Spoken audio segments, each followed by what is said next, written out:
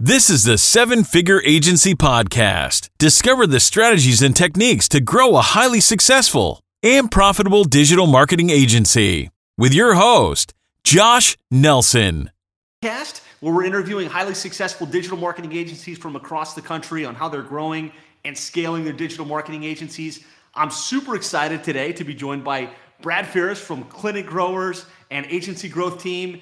He's built a really successful seven-figure agency serving the healthcare space. He's also got an amazing background in building account management teams, hiring, recruiting, training account managers. He's worked closely with me and our agency, works with a lot of our seven-figure agency members. So super excited to have Brad on the show today. Brad, say hello. Hey everyone, glad to be here. Thanks for having me, Josh. So let's start with this. Just kind of give the Cliff Notes version of what Clinic Grower is, kind of what your business is about, and kind of how many clients you're serving today, or kind of what the current MRR is. Yeah, so we're just shy of Titan status, if anyone knows what that is. So we're about 153,000 monthly recurring. We don't count the revenue between the two agencies, so that's just Clinic Grower. Nice. We have about 58 clients. So obviously, if people are doing the math, a lot of our clients are at a fairly hefty retainer. And the history of our agency has always been, just like I think many others, you try things, you experience different things, right? You're in different mastermind groups, and obviously we've grown a lot since we've been able to join Seven Figure. And I think our goal a lot of the time has been listening to our clients and what are the problems that we solve for them. So one of the things that we've kind of coined is we're responsible from click to consult, which is great because basically we're doing all the lead generation, we're doing all the booking. We're even collecting those prepayments with some of the crazy, awesome things that High Level has put in place. And then the practice is responsible for, everything that happens once the patient walks in the door. Love it. So congratulations on building a seven-figure, almost multiple seven-figure agency, soon to be multiple seven-figure agency in that space. I think healthcare is one of the hardest niches, right? It's hard to get their attention. It's hard to get the clients. Talk a little bit about why you chose that niche, if you could, and kind of how you landed on, cosmetic healthcare, basically. Yeah, well, Brett had actually formed the agency, my business partner, before I had joined. So he had the agency for about 2 years before I joined in 2019. And I think, healthcare, there's a lot of people that make a lot of money in healthcare, right? I have a registered nurse background. I had already scaled practices. I was working in private equity at the time that I joined up with Brett. And, I think in our first maybe 2 years, we were also kind of like trying to figure that out too. Like we did a little bit of dentistry, we did some pain clinics, we did a lot of vein and vascular is still a big component of what we do. And we got into conversations with clients eventually that are obviously spending a lot more money than other clients. And it was like, hey, people that are spending a lot more money tend to be really good clients. They tend to be good at their business because that's how they got to the point of being able to spend all that money. And we made the pivot this year to just really focus exclusively on scaling in the aesthetic niche, which is plastic surgery and large med spas. And it's been great. They're great clients. Our team likes working with them. They pay their bills. It's, like I said, it's not perfect, but it's been a little bit of a refresh. Love it. So great niche. Again, hard to work in. If you could share any tips, and we're going to get into account management stuff, which if you're excited to hear how to build a world-class account management team, just type yes into the comments. I know there's a bunch of you guys watching with us live. How do you get the attention of the owner of these high-end aesthetic practices? Yep. So great question. Thanks. I think I've always had my eye on the fact that we can't just be one channel focused. So at any given time, we're running Facebook ads just like everyone else is.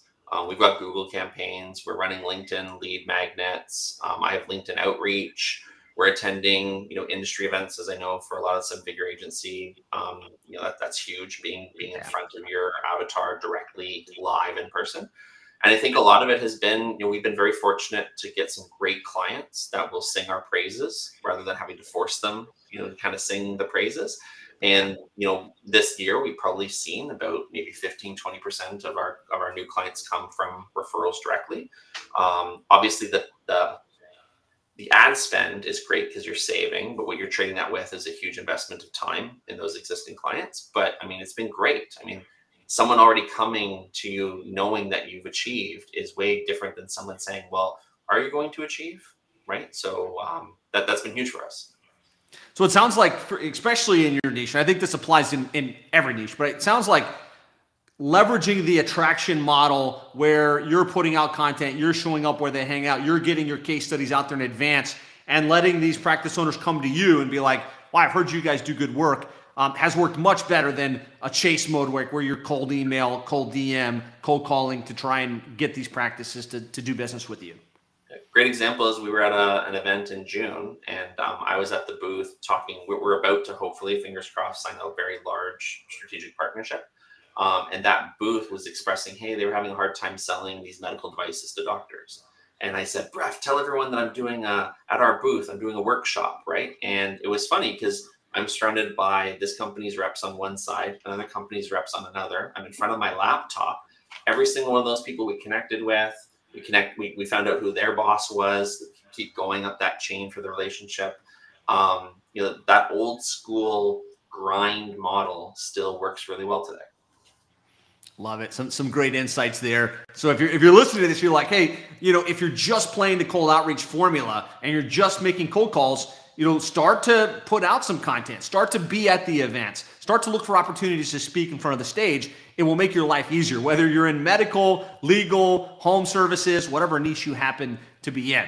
So we've talked a little bit about how you land clients. We'd love to talk a little bit about the service offering. What's the mix? Is it website SEO, pay-per-click, marketing automation? Just talk us through kind of what the typical package is for one of your clients. Yeah, we didn't scale smart, that's for sure. So if you're in seven figure and you're listening to what Josh is talking about, do what Josh teaches. We really built the first 7 figures of the agency off of Facebook ads, literally exclusively. And of course, we were always aware that one trick kind of could cost us at some point if the platform changes. And as everyone knows, we're in Q4. Facebook's being temperamental, and you kind of you reevaluate. So we do now offer website SEO. We have an appointment booking concierge team that calls the leads because our clients were horrible at calling their leads. If anything, our clients were asking us for a 24/7 service because they were willing to pay that extra. And it's been Facebook and Google. We haven't really gone into TikTok or YouTube. We still have a lot of work to do, I think, on the 2 platforms that we're on right now. But the whole goal for us is we want to be able to, as we scale to that 8-figure agency, really be that one stop. Most of our clients are working with multiple vendors. And what we've realized is with the concierge team, we're not just booking our leads, but we're booking leads for other people. For other vendors, for that doctor. So that actually makes us more valuable. We're a little bit low. We're a lot lower on the list of who they're going to get rid of if something happens. I think it's a powerful share, kind of going from just doing lead gen, and that's what a lot of agencies maybe just do Facebook or they just do Google ads. And while that's easy to systematize at some level, your retention starts to struggle. Your ability to consistently generate results start to struggle. And what I found, working with a lot of different agencies now, is adding multiple channel. Even if you just add 1 or 2 additional components, you've got more diversification in terms of what's going to generate the result for the client. And you've got just a much better chance of retaining the relationship. Have you found that had an impact as you started to expand the offering a little bit? Yeah, well, I think the biggest thing that it made an impact for us was because we were so heavily reliant on Facebook, we were cold intent, right? And just adding a little bit of warmer intent from the website, from the SEO, from even the Google, because obviously that's super warm. Yeah. All of a sudden you start to realize, this is why all those boring agencies are doing the boring stuff, because those leads book, those leads can carry the intent farther when someone isn't calling them right away. Facebook, you live and die by, is that person going to take the action themselves, or do you have the ability to reach them right away and convert them in a sales process? So yeah, we were like, probably makes a lot of sense for us to start changing the temperature of the lead flow. And that's what we noticed was a big impact for us. Love it. Yeah, you get some of the lower hanging fruit, the opportunities that they were going to get, and you just help push them over. And when you combine that with a great ad strategy and you combine that with some of the other things, you become much more bulletproof in terms of your results. And of course, when you're crushing it for the client, they're going to stay, they're going to refer. You did something else I think is really smart, and you've implemented this concierge program. It's easy as agency owners to say, you know what, I'm going to generate the lead, and if they can't convert it, that's their problem, right? But I think as a smart entrepreneurs, you and Bref said, if there's a problem here, there's a problem that they don't have a good sales team on the phone to answer, to book the call, and you solve that problem for your clients, and it's created new revenue streams for your agency. What were some of the key lessons as you implemented that, and how has it impacted your retention and your ability to grow? I think the first thing we realized when we went through and made the business case, because I'm accuracy, Bref is speed. So I'm the boring guy that's like, hey, business plan. So he's the visionary and you're the integrator, like really actually making things get done. Right. One of the things that we were really conscious of is we didn't want to be the person that just came in and said, hey, your team sucks. Because I think, again, it's easy to throw that on them. Right. One of the things that we've really differentiated in our value proposition is your team is good or great, but they're only one person. So when that phone rings, you only have one person available to answer that phone. So if you got 2 calls, now what do you do? If you have 3 calls, now what do you do? That person's checking in a client, taking a payment, they happen to go to the bathroom. So the way that we've always presented it is, let us be that redundancy, right? We have the 27 agents that are available to take those calls, right? Like how much does that impact your business to be able to say, we could take 27 simultaneous calls with a real person trained on your business that can take a payment, obviously through High Level, because that's amazing. And I think that was the really big differentiator was the teams didn't feel attacked. It's surely a full partnership approach. But it also made sense to the business owner to say, yeah, like I can't have her answer 3 calls at the same time. 2 people have to be on hold. So, you're going to do that for me? And then the after hours and all the other stuff, we're really good marketers at marketing it as a service. Super good. Great insight there. Easier said than done, right? A lot of agencies have had this light bulb. Oh yeah, I should put a call center. But the actual hiring the people, training them, and putting the redundancies in place, kudos to you guys for pulling it off. Can you talk a little bit about like how do you go to market with that? Is that every client has to use the concierge, or do you have it as an upsell? Can someone buy it standalone if they just wanted that? How does that play into your business model? Thank you. So initially it was an upsell, right? And then it was, we moved it to an alternative suggested. Now it's mandatory. At the end of the day, every business is going to have overflow. So we just basically say, hey, you're paying us to be there as a backup. And if you want us to take on more, fabulous. And we're really transparent with our clients. Basically, it's the cost of us to have that agent. Plus, we say a margin of 30%, which I think most people is fair. And then if they go over top of what that person needs, we have an overage to basically come into play. So it allows the client to know, here's what I'm paying for, right? Here's what you earn as a business to do it, right? Here's the minutes or hours or whatever usage you want to have. And if I want to go over that, it's really easy for me to calculate what I need to spend. So we actually have a lot of clients right now really pushing hard on Q4, right? Looking for results. And they actually came to us and they'd said, hey, we need to purchase this many hours and we need 1.8 agents for the next 8 weeks. Can that get started on Monday? They actually really enjoyed having that opportunity to take a look at it and to plan. Because guess what? Just like the famous Tony Ricketts said, right? Some of these guys don't have a plan. And they need to have one. And I think a lot of the time we're helping them with stuff like that. Love it. Super good. And I think it's great that we're going down this track because I think a lot of agencies should be solving this for their clients. There's things to think through. Michael's asking, what's the typical fee for this, for the call service? I know you just said whatever the cost is plus 30%. Any more specifics on like what that actually costs? Yeah. So when we first did, I'm happy to be fully transparent. When we first did it, we calculated at the time in 2021 that probably a part-time person at the front desk of a business would be about $2,000 a month, right?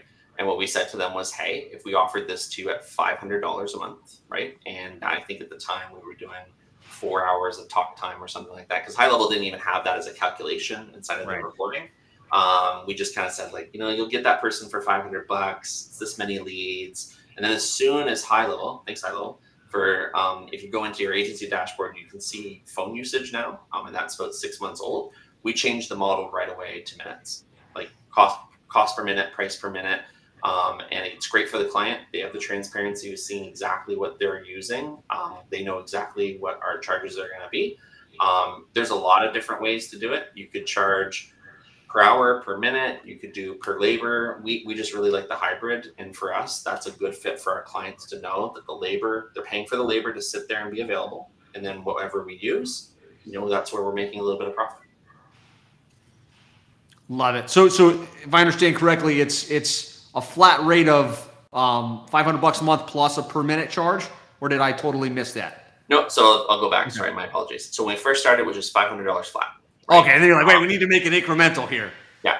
Now what we do for transparency is we don't tell them the cost of it because it's included in our service. But what we do is we give them a set number of hours or minutes essentially, and we say if you go over that, it's say $2 a minute or $2.25 a minute. And I wouldn't want to disclose how we make good profit off of that business model, and obviously we invested heavily to grow it. I don't necessarily want all my clients knowing what it costs, but again, when you're adding it in with an SEO and a website and another advertising campaign, it makes it a little bit easier to kind of take the 200 or the 300 and kind of pull it as a business unit in. Absolutely. Love that. And I think it solves a problem for the client, creates an additional revenue stream for you. Can you talk a little bit about how do you feel like it has, obviously you mentioned profitability, has it had an impact on your ability to retain clients that might have otherwise left? Yeah. So when we first started it was 2 or 3 clients that wanted to try it out. I would have to do a number now, but we probably have 24, 26 of our 58 clients on that service in some capacity. Wow. Some of them are just using it for after hours. Some are using it as their core. We call every single lead. We answer every single phone. There's that variability across it, but because we've got a really good pricing model, we're making a good profit. And again, we don't need to make 60 or 70% on it. 30% is actually, that is our profit margin. But that allows us to take that and invest into other parts of the agency. Love it. Michael's asking a follow-up.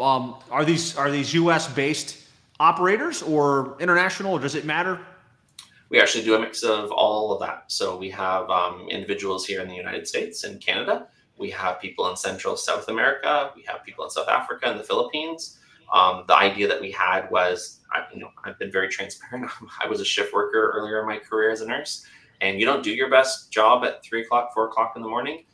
So we actually have it designed that as we go through the day for our clients in the 5 time zones that we serve here in North America, we have different team members coming online. And it actually makes we do a really good job explaining to the client why that is. Then they don't mind that a Filipino agent's on the phone at 9 o'clock at night because they're not dealing with someone somewhere else where it's or like middle of the night for them, and they're just doing a really bad job on the call. But I would say during the meat of the day, it's a North American call agent that's on the phone. Love it. Good stuff. Good answers there. Hopefully that was helpful, Michael. Thanks for chiming in, guys. If you have questions, we want them, right? This is live, so interact with us live. We'll be glad to engage with these questions. So thanks for sharing kind of like what the program looks like, how you're landing clients. Would love to shift gears now to your specialty, which is building an account management team and really how to hire client success, how to hire account managers. As you grow and as you scale your agency, I think the first position you remove yourself from is operations, right? You want to get out of that and have an operations team and operations management. The second position usually is your account management, which is talking to the clients, reviewing the reports, setting expectations, and doing the work to retain that client base at the highest level possible.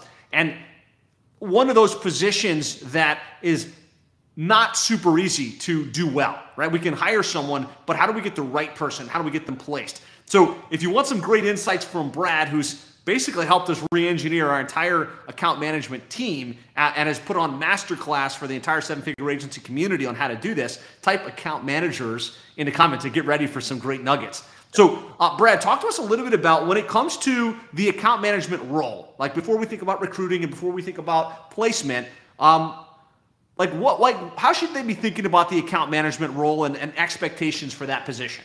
Yeah. So it's a loaded question, of course, because I think an account manager needs to be good and strong in a lot of different areas. I mean, obviously, as I mentioned before, they have one foot inside the agency. They're representing the agency. They're wearing the badge of the agency on their shirt. In our agency, we say that we bleed green, right? Because Client Grower is a green company.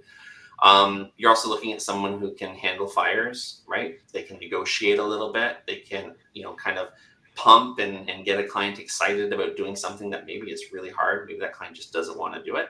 So a lot of the time I'm kind of thinking to myself, like, I kind of want an account manager to be someone who's actually probably sales, but they're not a great closer, right? They couldn't actually take a deal over the line just because maybe they don't have that pedigree or that drive, but they can sell a client on why they should stay with an agency, paying us every single month, right? And referring people and, you know, getting reviews and testimonials and stuff like that. So the things that I'm looking for a lot of the time, I'm looking for someone with really high drive, really high follow through. I'm looking for someone with a lot of emotional intelligence. They're dealing with people every day. So, you know, how they communicate stuff through email, Loom, on Zoom or video. Obviously, I'm biased. I pick people that are usually attractive. I find that clients like to talk to attractive people, and people that are pretty articulate and well educated. But we've had account managers, client success managers come from hospitality, come from industry, right, in terms of marketing backgrounds. I've even trained people that have done web development that want to get into client-facing roles. If that person's going to put in the time, put in the work, they really, really love dealing with clients, I mean, that's what we're looking for. Yeah, I think, like you said, it's a unique mix. You need someone that cares about marketing and kind of enjoys the technical side and can have those conversations, but also someone that's nurturing and caring, but also someone that's got a little bit of a backbone that can ask for an upsell, that can ask for a review. Specifically to the account management position in your mind, there's account managers and client success team that actually build campaigns and do the work in addition to interfacing with the client. And then there's, a direct account manager, which is more just client facing, doing the Zoom meetings, and then working with the team to make sure the stuff gets done. How do you see that in your agency? Like, are they doing work or are they managing relationships? Another great question. So I actually try my hardest to take a big step back and to take every tool that I personally have in my toolbox as an agency owner and lay it on the floor. And I think that gives me a really good perspective of how to answer that question with my team, because me, Josh, most of us, we're the unicorns, right? That's why we own the agency. We can do a little bit of everything. We understand it. We're high capacity people. I may be bringing somebody in that really doesn't understand how a chat widget on a website works. So you're going to train that person, right? But that's totally different than then coding into Elementor, right? Or launching a Facebook campaign. Or writing title tags and H1 tags and meta descriptions, right? So I think one of the things that we do as we scale is we have multiple needs, and we're trying to see if someone can fit into that. And what I loved about what you said earlier is, if you think about getting yourself just out of operations, then you're creating a task of operations and giving to a person, and you're probably still doing more than you really want to do. But it's got to support that person, right? You have to be able to give them the ability, the training, and the knowledge that they need. So if you're bringing someone in, say you have an SEO agency and that person was a product manager before on SEO, that's a great find, right? If you can get that person, amazing. The reality is that most of the people that are going to apply to that position are either a little bit more technical or they're a little bit more strong on client facing, getting that middle ground. So one of the things I advocate for is sometimes when you're building a team, you're just going to pick the best person at that time that fits, what you're needing. And then you can build around that. So like for me, I do have a technical product person on my team, but I also have someone who's really high touch point, really high relationship. And then I have my negotiator. I have my person that can come in, de-escalate any given client at any given time. Great kind of, skill set in terms of that. But each of those three are actually quite different, right? One of them's good at understanding how the Facebook campaigns are working. Another one would be like, I'm just going to go talk to this client and get an upsell. And I think sometimes, that's a strategy I often talk about in terms of it works for us. Doesn't mean it's going to work for you. But I always say when I'm doing the classes, it's tasks, not titles. So just look at the list of tasks that you're going to give that person. Are they going to be successful? What would they require to be able to do it? And usually it's pretty obvious that, they can't be doing something that you really want them to be doing. Yeah, I think it's a great answer. And, in my mind, the way we've structured it at Plumbing and HVAC SEO, we've got technical staff that do the work. We've got account managers that talk to the clients and review the reports and kind of the liaison between the team and the client themselves. What I found was the people that are good with content writing, with SEO, with pay-per-click, they tend to be really good at that and they enjoy it, but their personality type doesn't lend itself to wanting to talk to the clients and be, kind of charismatic and likable. And so I found it works really well to have like my client-facing people are over here. They got a personality. They've got some charisma, and putting them in their strengths. But I have seen the spectrum, and some of the most successful agencies in the program, they have account managers that do set up Facebook ads and set up funnels and stuff, and they also manage the relationship. And in so doing, they've got a better handle on what's going on with that campaign. They can have a more confident conversation. So I could see it go both ways. And I like what you said there, like see what you need and what talent you've got available and kind of build around that.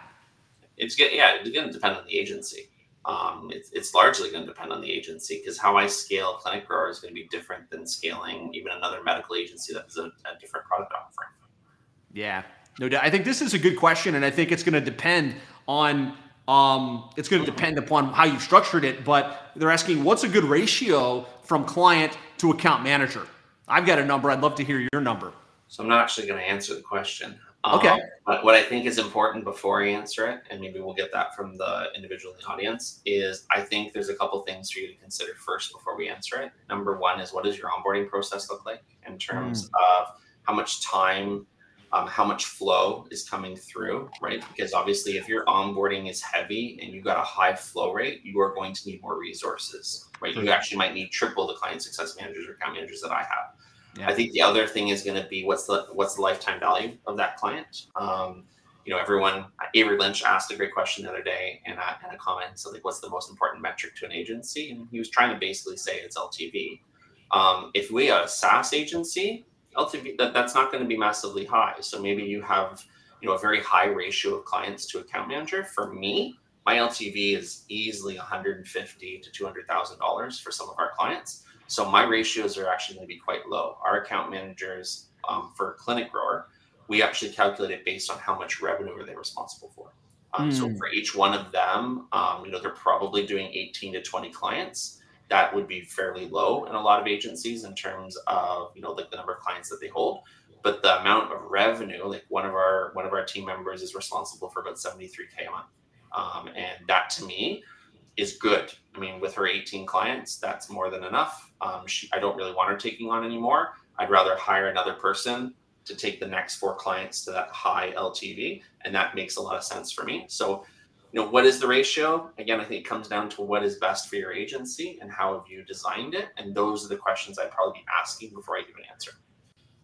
100%, and I agree. I think it depends, right? Depends upon, like we said before, is the account manager launching clients? Are they actually setting up Facebook campaigns?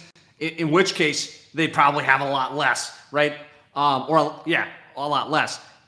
Are they just talking to clients and doing monthly reviews and then kicking things over the fence? Then they should be able to handle more. Like in our world, typically we're shooting for 25 to 30 accounts per account manager. And that's the expectation, that they're going to be meeting with every client every month. They're going to be touching them several times per month. They're going to take copious notes. Every client request is going to get immediate follow-up and follow-through. And they're going to be working with the team, not just like managing the to-dos, but managing the strategy. Hey, they're not ranking. What's the SEO team doing? Hey, the pay-per-click campaign's not performing. They're not changing it, but they're running the strategy so they can have those intelligent conversations. And what I find is if they start to get much more than 30, 35 clients, something starts to tail off. They don't have a bandwidth for all those clients. One thing, if I could add, I also think for the person that's asking this question, that's important. We spend a lot of time in we have a training program inside of Agency Growth Team that you can purchase if you have an existing person. It's also about the efficiency of your team, right? So one of the things that I notice for a lot of, I'm a coach inside of Seven Figures. So I get a lot of people coming in and asking for a little bit of the time to coach on it. And I'll ask them, like, is your team doing what we call a call for agenda? Are you, before that meeting, Josh, like, are we saying to the client, what do you want to discuss? What are the items that you want to go over and cover? And we have our list as well. But then that person is coming to that call prepared. They may be bringing a technical person with them for support if needed, rather than getting bushwhacked and having no idea what the client wants to cover. And I think sometimes as agency owners, we watch that call and we go, oh man, like, hey, like that person really didn't know how to answer that question. But it's not necessarily the person's fault. We didn't have the right structure in place to prepare that person to be able to answer that question. So that was one of the things, like our clients ask super horrible technical things on their calls, which is why for us, that call to agenda is vital. And if a client comes to that call, if you guys have been an AGT client, you know that it's one of the things that we have as a resource. We just say to them, hey, thanks so much for bringing that up. It wasn't on our agenda. I'm happy to get back to you in 24 to 48 hours. We just let them know that we're not prepared to answer that. And they couldn't ask, they couldn't actually expect us to answer it because we asked them, what do you want to cover? Yeah, I think that's really smart. And it kind of protects the account manager from the pressure of, I don't know. And also it protects them from saying, let me go check with XYZ and bring them on the call. Because what we found is the second you start to bring that pay-per-click specialist on the call, the client loses all respect for their account manager. Like, hey, can I just talk to that dude? Because or that gal, she seems like she knows what's actually going on. So they need to protect their status as the account lead. And I think that's a smart way to do that. Yep. Perfect. All right, so we talked about the account management role, kind of high level.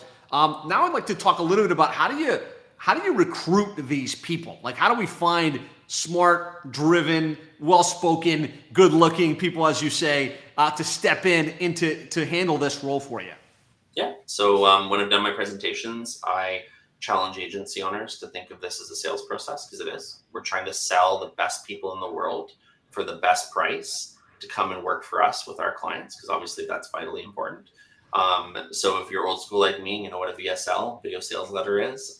If you know who Dan Kennedy is in terms of long form, kind of old school sales letter, that's what our job postings look like. I'm telling the story. I'm inspiring the right people.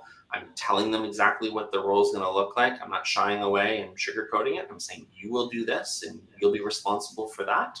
And I think that that's really important, because if we don't give the person the clarity, how are they going to know whether it's a good fit? And we're going to know either. I'm posting probably in multiple countries, multiple platforms. I'm setting a budget just like I would if I was doing an ad campaign. And I'm probably deciding, do I need 200 candidates, 300, 400? Sometimes I'm going to need that many to find the one or two that are really, really good. I think a lot of agencies, they get 40 applications, and I'm just going to be like, hey, that's probably actually not enough to really, like, you could be fortunate. Josh has a great hire that, was literally in that 40, and we knew it right away. But, a lot of the time, like, you're going to settle for something that you shouldn't settle for. And depending on where you're posting, LinkedIn, Indeed, there's PH Jobs, there's there's unlimited people out there that want to now work remotely. So if anything, this is a super exciting time for an agency, because it's like, we have the best business model going right now.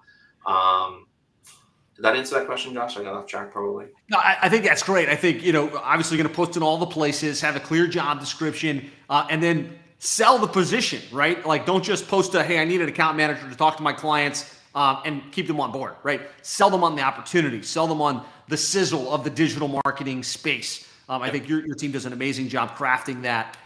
So we're promoting it. I think you said something there important, that 99% of agencies and entrepreneurs don't do, which is to actually know we're going to have to vet a lot of people to find the really great candidates. Unfortunately, most agency owners are quick start, and it's like, I need an account manager. And so we put an ad up, and the first person that gets on the Zoom is like, okay, good enough. Check, hired. And that's a recipe for having a revolving door in your account management process, which is going to lead to a revolving door in your client retention, which is going to really bog down your business.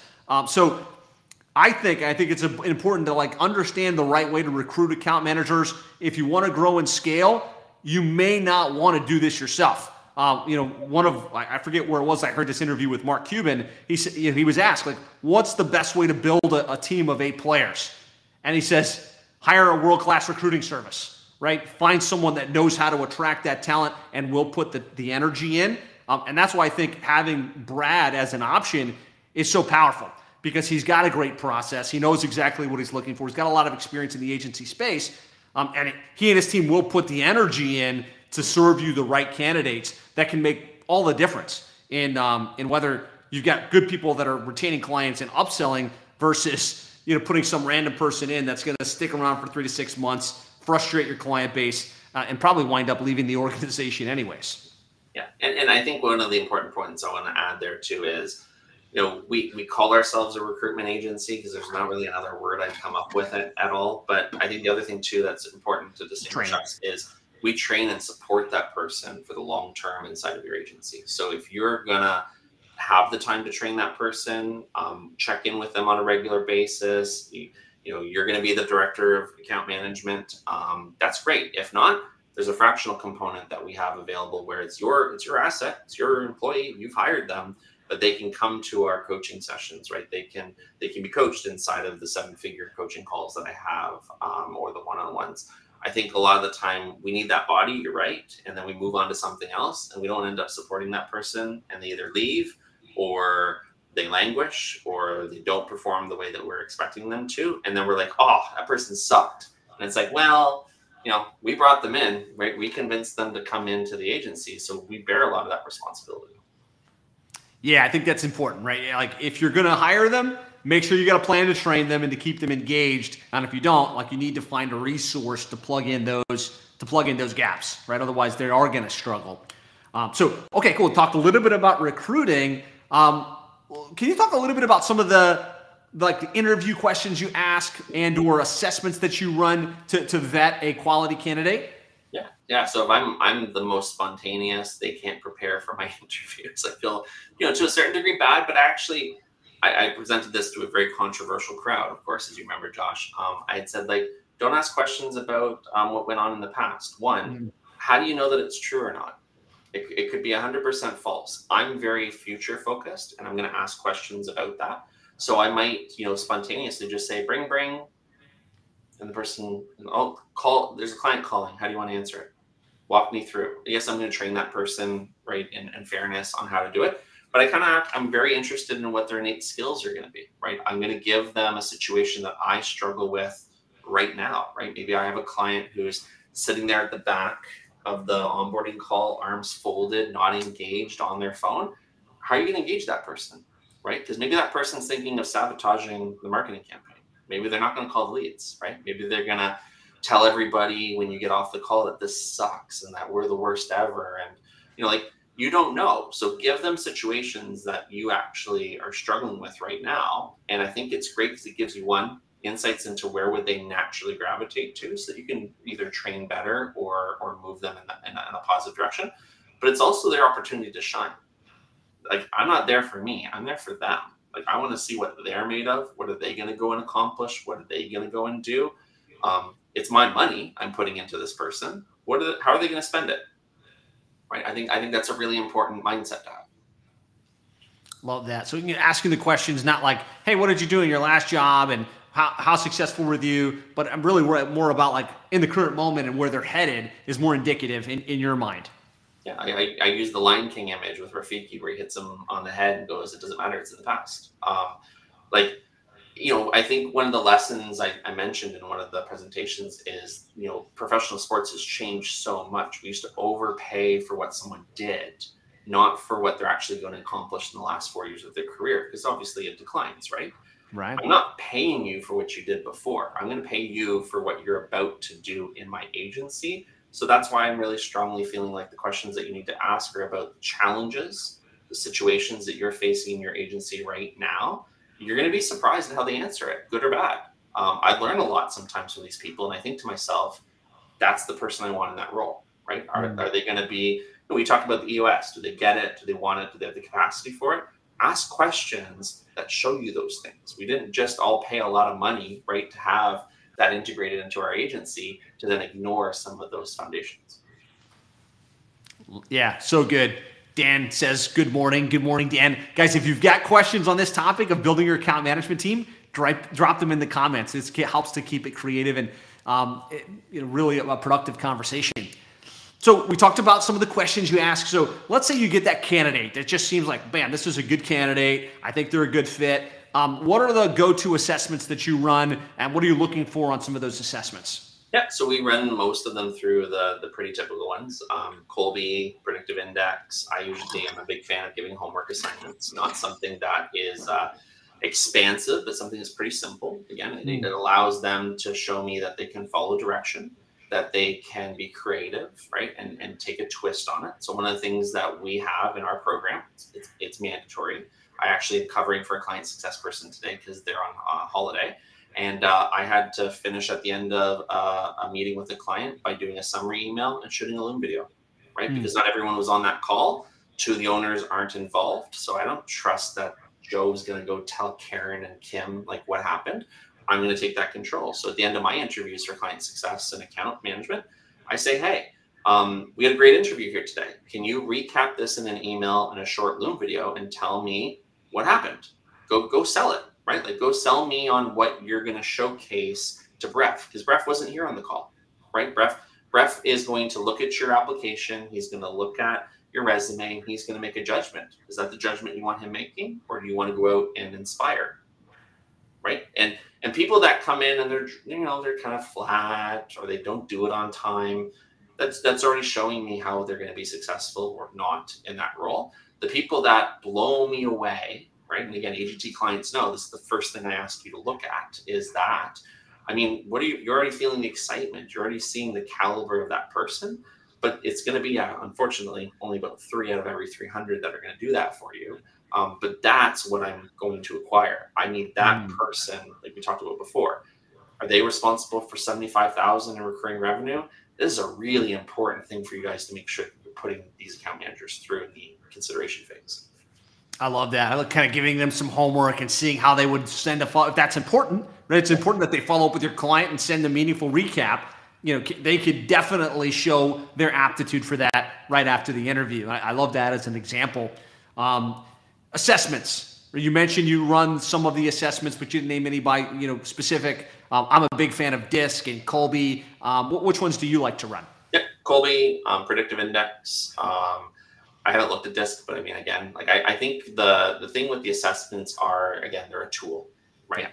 Are you looking for a red flag? Are you looking for, most of the time when I'm doing those, it's either reinforcing positively something that I want to be reassured for, or it's opening my eyes to something I missed, right? And I think that a lot of the time, we can hyperanalyze, like, we ask them a question of like, what's their plan in 5 years? Oh, they want to build a business. Well, don't ask that question then, right? Because like 5 years, like, do we know what we're doing in 5 years? Are we all going to still have our agency or have sold it or do something different? Like, I don't know. It's 5 years away. I'm going to be more successful. But, asking some Gen Z, millennial kid that question, probably you're going to get an answer that you're going to be disappointed with.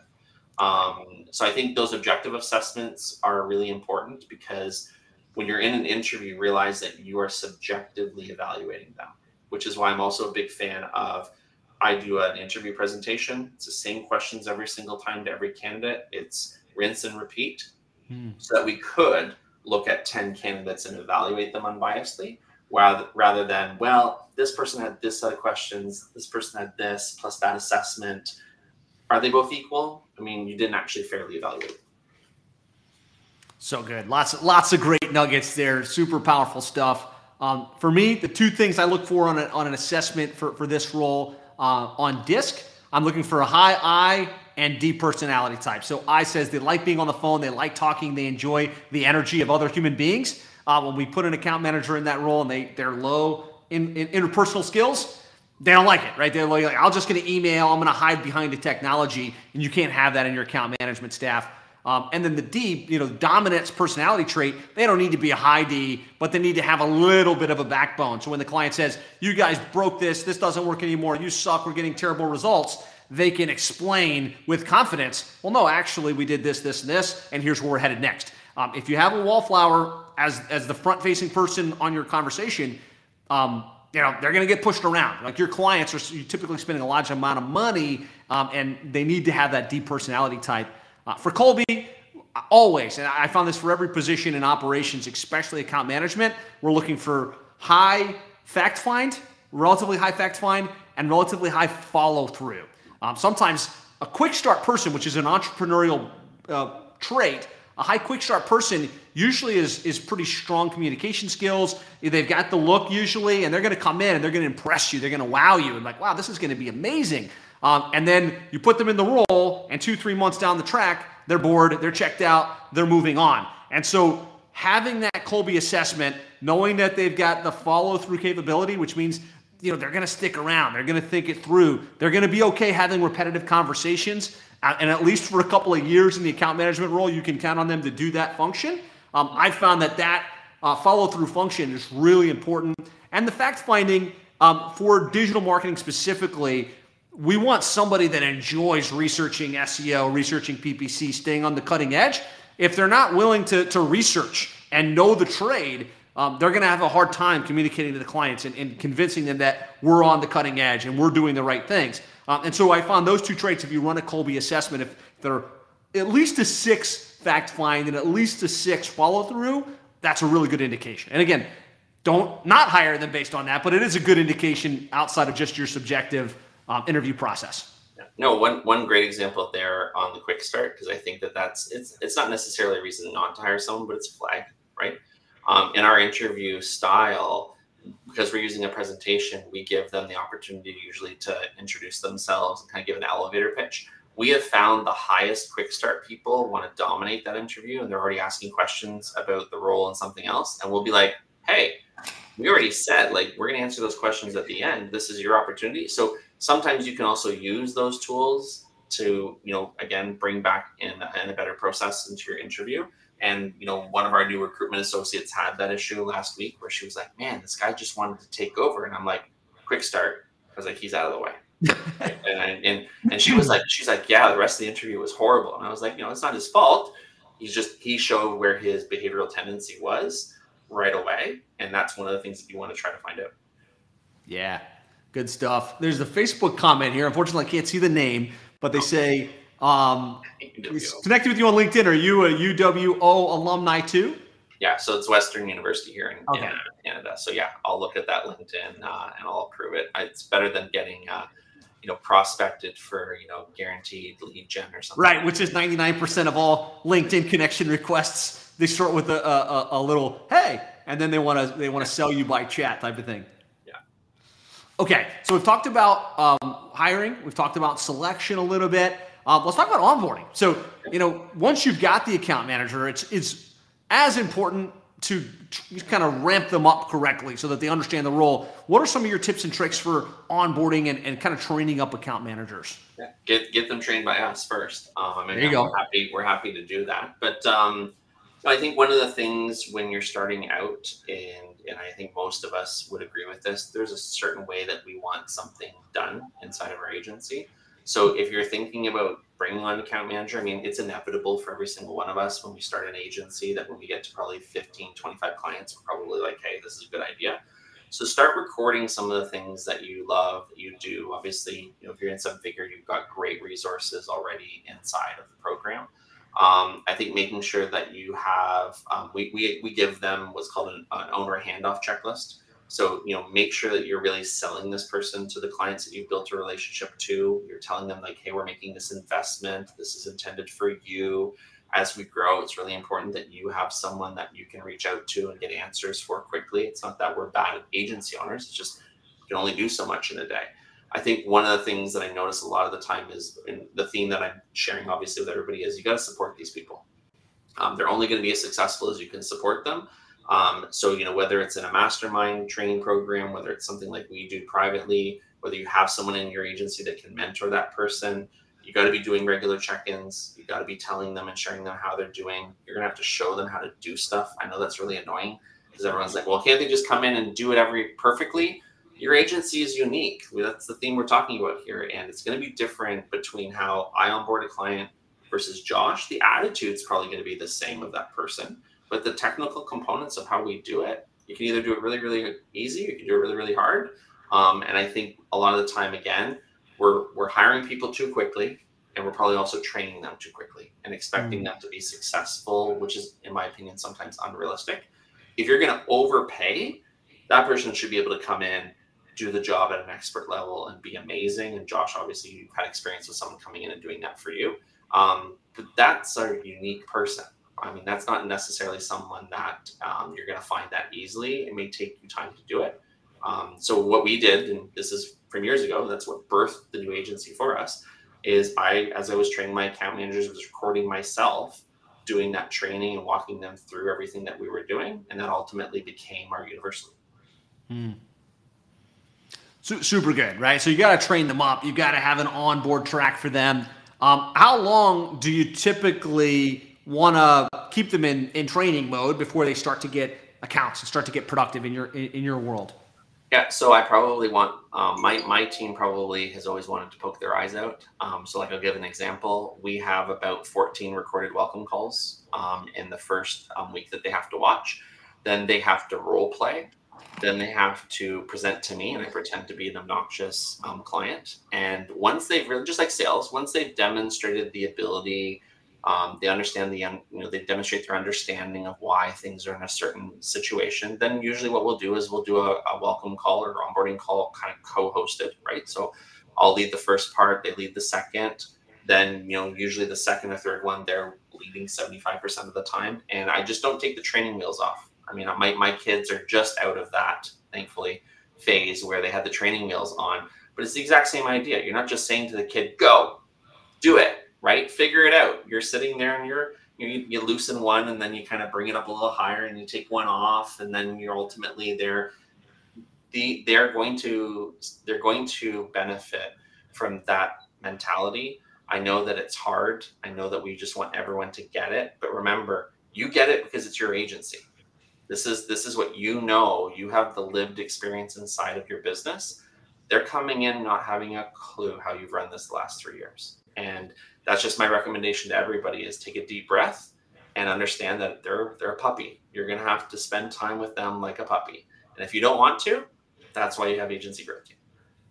Love it. I think a lot of gold nuggets there. I think the one thing that I hope you guys heard and that you write down and you implement is you can't just train them by watching videos or watching you and expect that they know how to do it, right? You shouldn't put them on a call with a client and be like, okay, show me you know what to do. There should be a step in between where you say, here's how it should go. Here's the flow. Go practice it. Now let's get on a simulation, a role play, and that could be at your desks. It could be both of you on Zoom, and you practice them presenting to you, and you give them feedback. And then once they've got it, you're like, okay, that was good enough. They showed me they know how to pull up the report. They know how to navigate it. They know how to set the agenda. They know how to ask the questions. They know how to explain it. Then, and only then you say, okay, I think we're ready. Let's do a joint call with the client. This time you're going to run it, and I'll be on there, and I'll be listening in. And it doesn't have to be you as the owner. Somebody on your team or somebody like a service like Brad, you want them to do that role playing. Hopefully that landed. It's super important. And that's extremely important in account management, but also important in your sales process and other areas in the business as well. Yeah, it's like leaving a lamb in the savannah of Africa, right? Like, come on, guys. Maybe it's a really good, robust, sheep, but I mean, it doesn't have a whole lot to defend itself. So I think sometimes you're right. We're in the business of needing to move on to some other fire that's happening inside of the agency or some other, kind of project that requires our attention. You just have to sometimes fight that and realize that this is the person who literally, just so everyone's aware, this person is the face of your agency. That client is going to spend 97, maybe 95% of their time with that individual. You really, really need to nail it. Like, that is really important because you're going to leave and go and do something else. And I mean, yes, we're all great at sales, but it's far more cost effective to keep a client than it is to try to replace them with somebody new. 100%. So lots of good insights there. If you have follow-up questions, drop them in. I want to talk a little bit about geography for account managers. I've always been, or at least prior to interacting with you, I was always hard pressed that account managers that are going to be client facing have to be United States or North America. They have to be native English speaking as their number one language. And I was not willing to see a different perspective on that. You opened my eyes to, international talent that can do this and do it better than the U.S. talent in some cases. Talk to me a little bit about where you find the best pockets to hire account managers and why you might consider international versus U.S. and Canada exclusively. Yeah. So, I think it's normal for every one of us to want someone local and somebody probably in Canada or the U.S. Because I think, again, that's always the priority. The challenge is, they graduate from university and they want a lot of money, and then you train them up and then they leave for a better paying job at HubSpot or somewhere else, right? And then you kind of, there's that cycle that a lot of us get through where we lose our best people. And I think, there's people that have, now moved to different parts of the world. Maybe they grew up in the United States and now they're living somewhere else, or they're from what I call Commonwealth country, right? They happen to, English is a first language, a little bit of an accent like me. I'm Canadian, right? You guys aren't making fun of me for how I'm saying process very often. But, those are little things that you can live with, right? I think what's most important, like I just mentioned with clients, is you've got to have someone dependable, capable, and able to get to what you need them to do in a day. If that person happens to be from Tampa, wonderful. If it happens to be from Johannesburg, or it happens to be from Caracas in Venezuela, if that person can come to that role at the professionalism that you need, with the ability that you need, I don't know that you're going to actually get a client that complains. I think where they're going to complain is when they're not coming prepared. You're having a hard time understanding them. There are spelling mistakes all over their emails. So I usually will say, I'm looking for someone high class, right? I mean, that's sometimes the easiest way to put it. I want someone who's probably educated, someone obviously has a really strong grasp of English. I think if they're bilingual, asset. If they come from a country where they've got a great experience with culture, asset. Time zone's going to be important. Like I said, you don't want them probably working at 4 o'clock in the morning, their local time, yawning in front of a client. It's probably not a great idea. But I think at the end of the day, look, if you happen to find that best person, here somewhere in Houston or Los Angeles, bonus, amazing, right? Do that. But don't also sell yourself short, because there might be someone who's actually far more capable, far higher drive, and they might actually be more affordable somewhere else. And I just want agencies to have that open mind. I don't care where they come from. I just need them to do the job and do it at a very, very high level. That's what we're looking for. Yeah, great points there. I think our journey at Plumbing and HVAC SEO was we had an office in Miami, and so we had 30 or so employees, and everybody was in Miami. That was our hiring pool. And so we were limited to, at the amount we could pay, we were limited to recent high school, maybe finishing college age people that didn't have any background, had to be trained up from the complete floor. And that worked, right? Because they were there every day and we got to build them up, but we had a revolving door, because once they got enough training, they were able to take that skill set and go get money somewhere else, right? It's like, hey, I've got 3 years or 2 years of agency experience. I'm going somewhere else. And even as we've raised our compensation for localized talent, that we couldn't raise it to the extent that we needed to in order to remain profitable, right? You have to, as agency owners, you charge a fee, and you have to manage your profitability. While you'd love to pay everybody $190,000 per year, there are economic constraints, right? We run these businesses to be profitable. And so when COVID hit, we were able to say, okay, we're going to try hiring in the United States, right? We're going to hire U.S. people, and that opened a talent pool for us outside of the United States. We had similar challenge where once they've got enough experience, they do have more money opportunities outside. And so Brad said, look, there's talent outside of the U.S. that's very competent with their communication skills and very driven. You can pay them less, and it's actually more for them in their country because there's not as much economic opportunity. And they will go to bat every day for your clients. They will upsell. They will have great outcomes. And that, a lot of our account management team now is outside of the United States. And we've got a very blue collar client base. They're plumbing and HVAC companies. They're not one-man operations. Most of our clients are, $3 to $10 million per year in revenue with a director of marketing that we're interfacing with. And it's only come up once that they said, hey, did you guys offshore your team because they noticed some of the accents, but they're clean professional accents? We said, no, we're finding the best talent to step up and own your account regardless of proximity, right? Would you rather have the best person in South Africa or someone that just happens to be in Pennsylvania but isn't very good?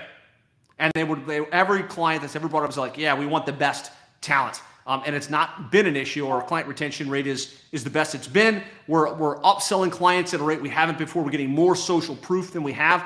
And so I can tell you, Brad is really good at recruiting good talent. You can't just hire international and not get the right people, but also really good at getting the right people that can step in and economically work as you grow and as you scale. Agreed. I think it just comes down to, early on, do what you can do to afford the best person.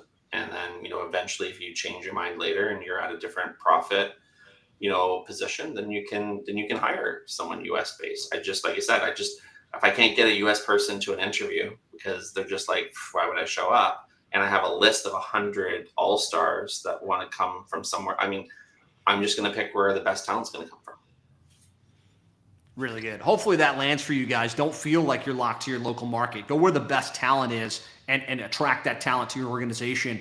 I guess one last question I have on building this account management team philosophically that I think is important as you're listening and as you're thinking about building your account management team is, do we want a customer service person or do we want a salesperson?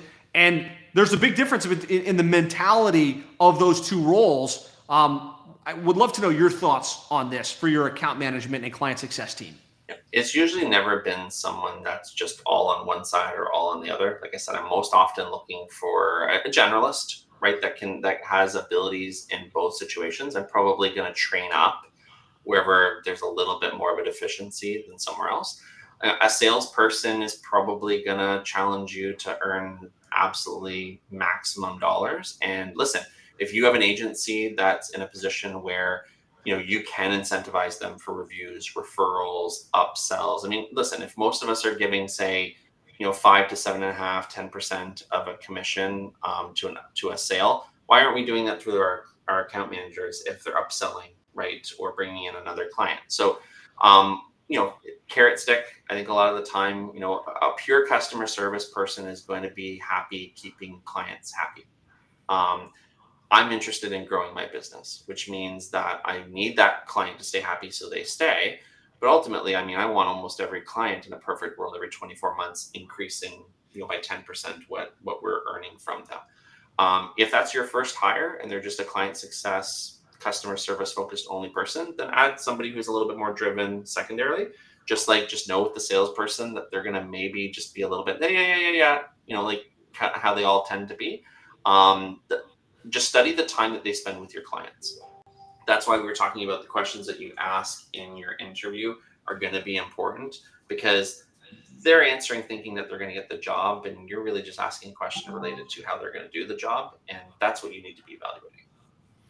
Love it. I think that this was an important lesson for us as we grew our account management team. I was always also kind of focused on my sales guys are sales guys. They're hungry. They're going to earn commission. My account management team, I just want them to be customer service. I just want them to be nice for the clients and have those conversations. What I have kind of discovered, as we've grown the team, is that putting someone with a sales orientation in your account management team, they're not trying to be a salesperson full time, but they have that sales orientation, makes a big difference because they can resell the client on why they're with you. They can sell the client into other services and actually increase the revenue from the client base. And they can sell the client on creating testimonials and giving you referrals. Like if you can find someone that has that sales ability and actually hire for that, it's going to pay dividends in terms of your revenue growth, your retention rates, and kind of the social good word that's going out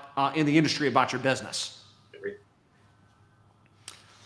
Excellent. This has been awesome, Brad. I know you're probably going to hop onto another call right after this. So I just want to say, you always, as you're looking to grow, you can always be asking, how do I do this? Are you going to ask how, or are you going to ask who, right? And let's face it, for some of us, how's the only option? I got to figure out how to hire. I got to figure out how to recruit. I got to figure out how to train. But that's like writing a blank check. And you never know how much it's going to cost, and you probably aren't going to do it right. If you're an entrepreneur, quick start, and you're thinking about growing your business, you're thinking about hiring, you're thinking about operations, eventually it's not going to be done correctly. And I think for a role like this, it's much better to ask who already knows how to hire these roles, who already knows the questions to ask, who already has a talent bank of people that are kind of pre-positioned for this type of role. And I don't know any better who for hiring your account management team and training them up than Brad, an agency growth team. And so, if you've got some financial resources and retention is actually a key for you right now, I highly recommend connecting with Brad, letting him help you place the talent and train the talent. It'll make a big difference in the growth in your agency. Thank you. Yeah, and I'll just give a plug back to you that if you're inside a 7-figure, you can book a coaching call with me to talk about how to do that on your own. We also have an amazing set, I think now 4 or 5 classes that we've recorded inside the members area.